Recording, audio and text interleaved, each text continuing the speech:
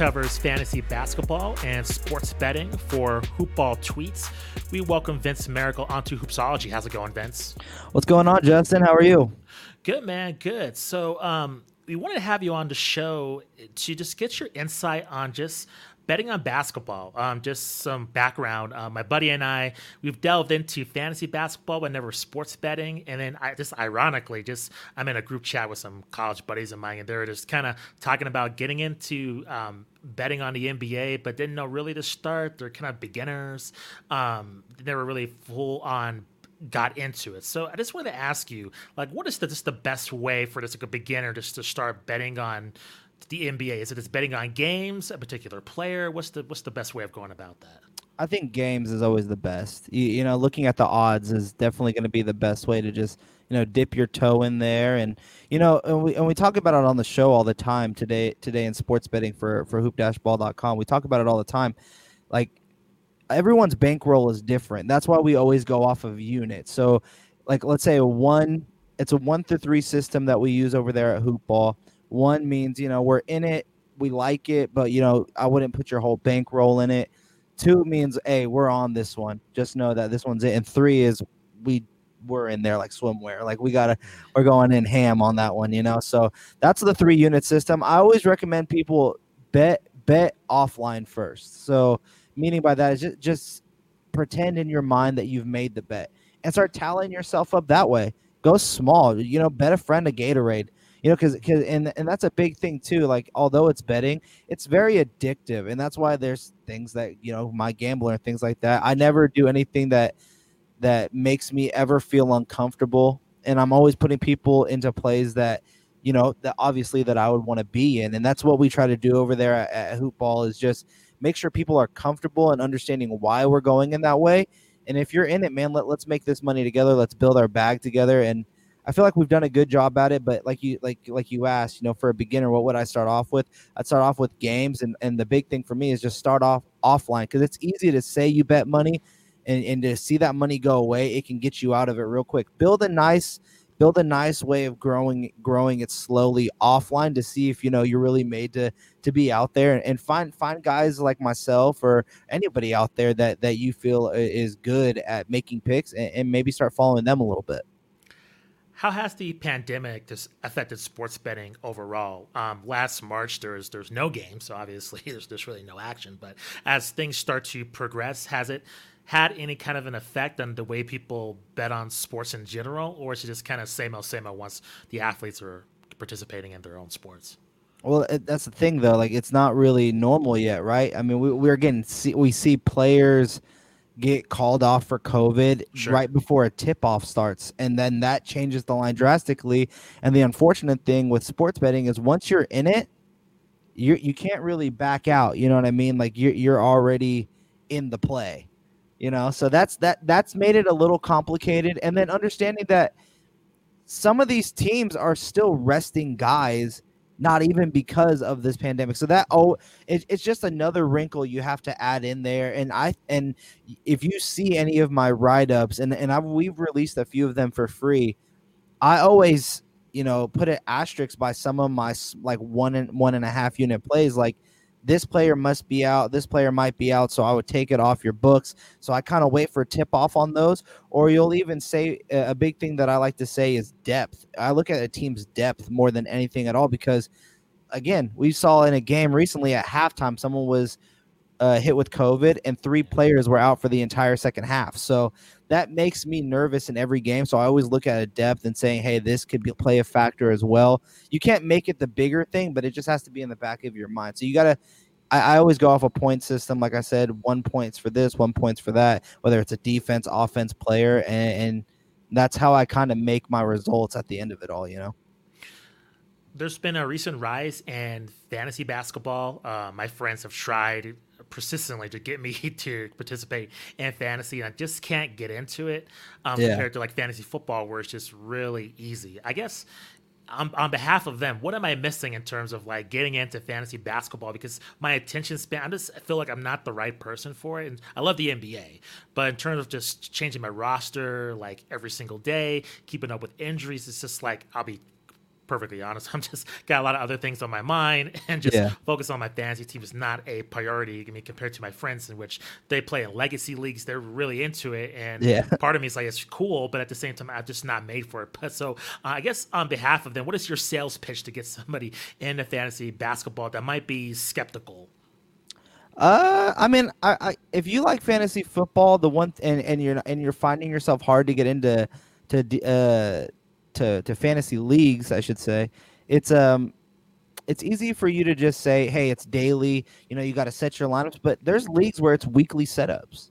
Like, look for those type of leagues, because then you're in a 16 to 20 week fantasy league, but you're setting your roster once a week, just like in fantasy football, once a week setup, and that's your lineup for the entire week. And then you just have to go and check at the end of each week. So that would be my way of just getting you in there slowly. Hey, you like weekly setups once a week? You don't want to pay attention all the time?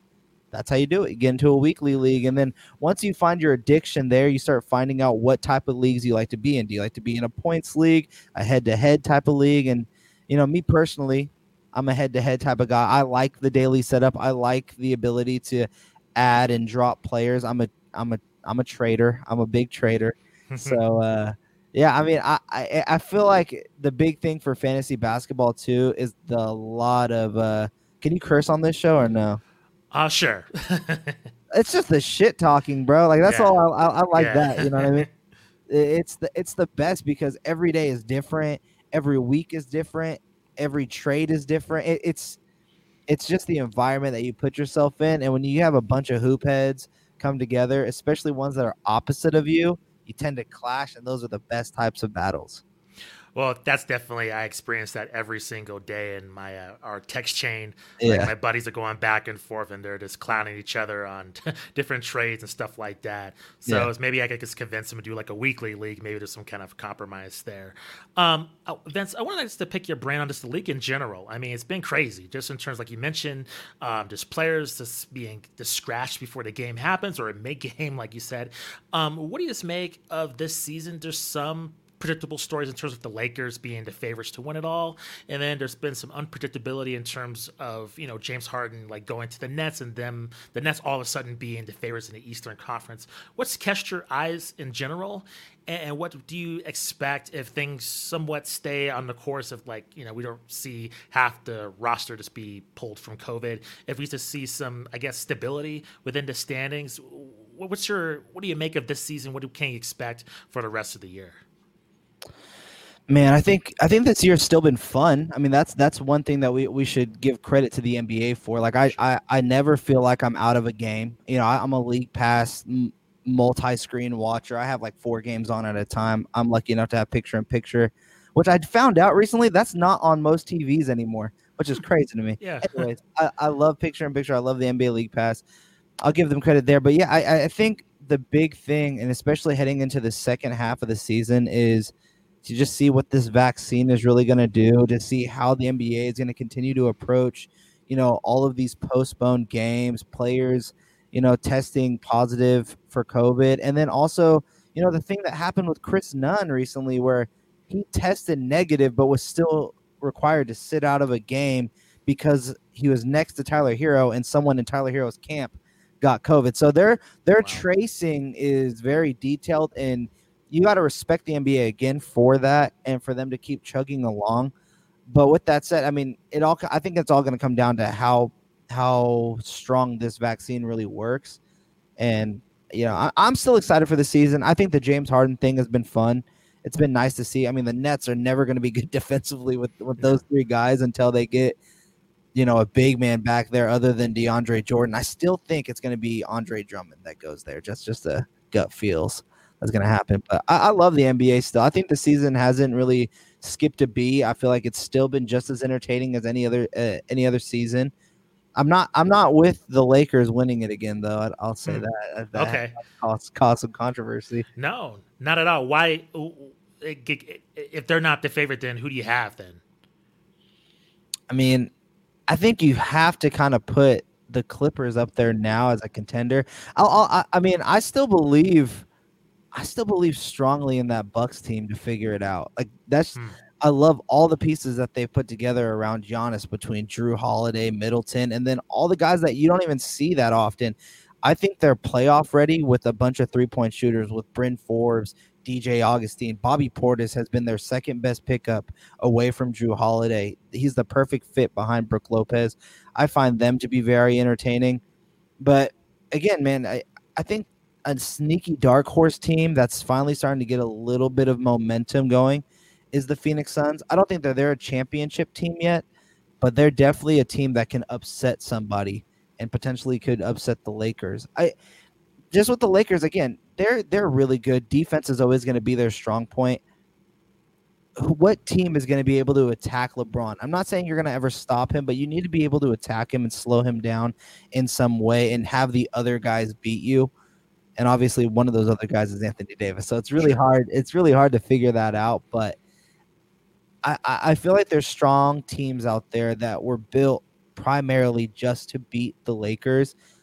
And I can see them still getting to the Western Conference Finals, but I just don't know if I have them winning it all again. It's so hard to repeat in this league. And I think every team in the West and in the East basically got better, and they're all coming for them. Yeah, I feel you. Your observation at the Phoenix Suns, that'll make my friend really happy. Big Suns fan, and with the addition of Chris Paul, and now they got Devin Booker and DeAndre Ayton. I really like that team, especially after momentum off the bubble. They're going to be a team to watch. I like the 76ers, and I want to ask you, what do you make of them? You've seen Joel Embiid finally become an MVP candidate, dealing with injuries. And it's been just a lot of controversy in terms of Ben Simmons almost getting traded, and that doesn't happen. He ends up staying there. What have you experienced with that team in terms of maybe like betting on them or not, and their chances of representing the East?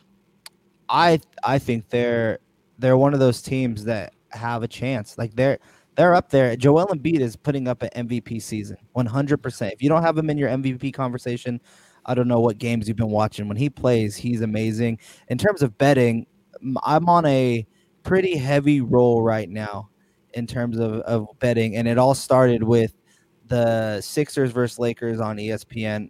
Sixers were almost 2-1 underdogs against the Lakers. I had them winning that game, and I'm not going to lie, I was a little scared seeing Tobias Harris take that final shot. I was clinching, but it all paid off in the end, man. I think they have all the pieces to be interesting.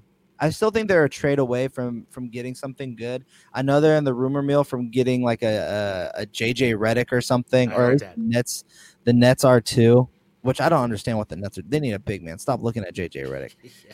But I like the Sixers, man. I think they're a really strong team. I love what they've been doing with Tobias Harris. Like Doc Rivers knows how to use Tobias Harris. We already saw it with him in the Clippers.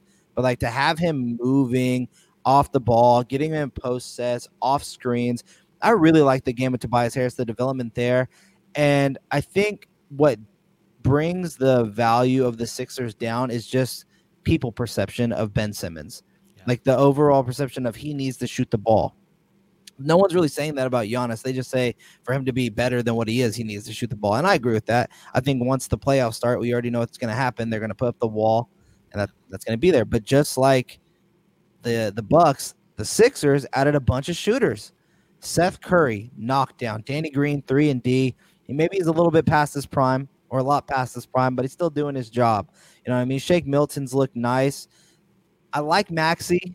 I like the Rook. I think he needs to get more time.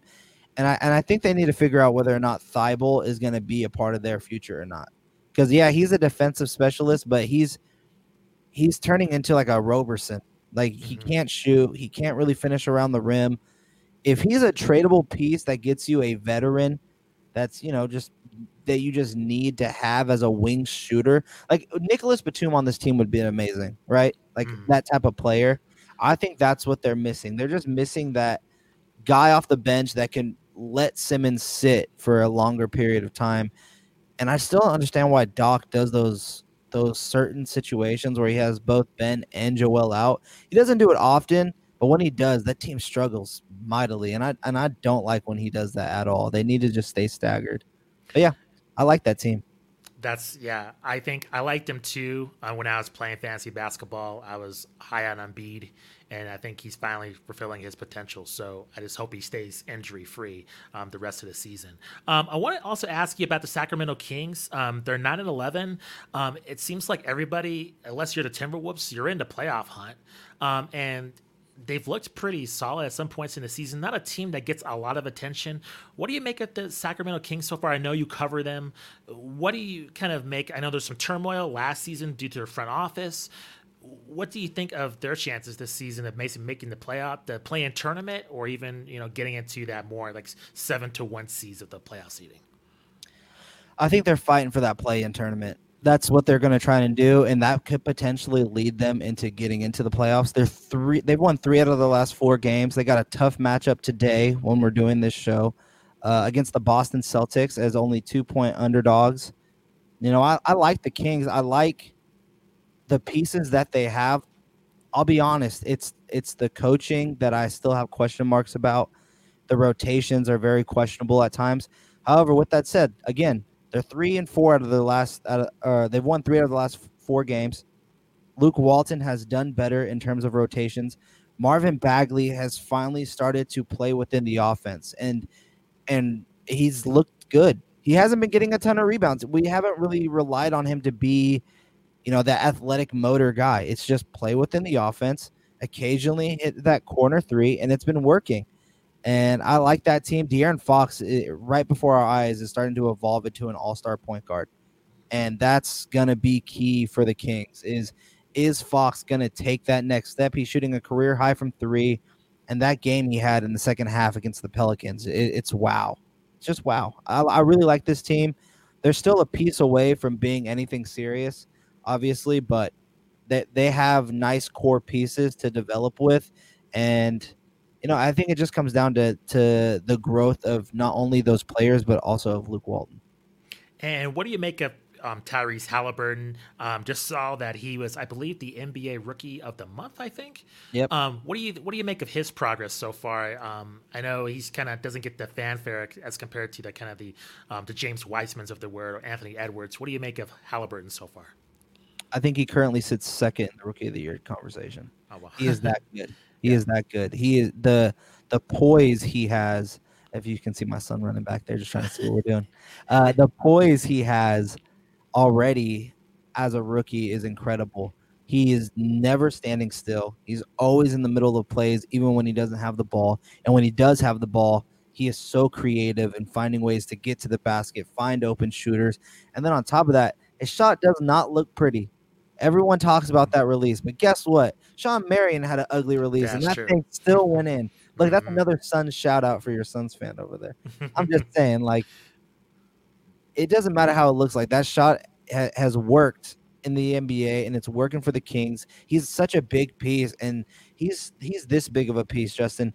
He's such a big piece of this team that everyone has already forgave the Kings for moving on from Bogdanovich. And Bogdanovich was their best all-around player at the time. I think Halliburton isn't their best all-around player. I think as of right now, you have to give that kind of to like a Harrison Barnes maybe. But to step into that big of a shoes that Bogdan left, he's filled it perfectly, and the team looks better when he's playing better. So, well, Vince, thank you very much for your time and your insight. Really appreciate it. Please plug where our listeners and viewers can find you on social media, and then what projects are you up to in the new year? Yeah, man, you guys can follow me on all social media platforms of @VM Center. You guys can see all of my work over at hoop-ball.com. Follow us over there at Hoopball Tweets, at Hoopball Gaming is where you're going to be seeing a lot of the bets. Sign up for the Wager Pass today in sports betting. I host it every Monday and Thursday and occasionally sprinkle in over there. I also host my own Sacramento Kings podcast where we have a ton of guests from the NBC Sports Insider James Ham to a few players here and there as well. So check out the Kings Court podcast, Twitter, Spotify, iTunes, wherever you listen to your podcast, YouTube, for all I care, you know what I mean? And yeah, guys, let's get this wins. Let's get this back. Let's enjoy the NBA season while we still have it here. And fun fact, while it's there, the line just dropped to -3. Go bet on them Chiefs. They're winning the Super Bowl. I'm a little bitter. I'm a 49ers fan, but I don't want to see Tom Brady win another Super Bowl, so I'll be right there with you. Yeah, I'm not. I don't really. Everyone always asks me what fan I am, what team. I always just say the Packers, but it's only because I've seen the Packers live against the Niners, and Brett Favre was awesome in that game. Came back from 14 down, and Ahmad Green, who was the running back at the time, signed my football at the end of the game. Oh, nice. Yeah, you got to be a fan of that team. And then, Right. but I don't follow them, so I never like go out and say I'm a Packers fan because I'm from Sacramento. I've been here. I cover the teams here. So, like, really, you should either be a Raider fan or a Niner fan, but I don't fall into any of those groups. So I just say I'm a fan of making money on sports. Nice. That's a guaranteed way you pretty much win every time. So. Everyone. Nice. Vince, thank you very much for joining the show.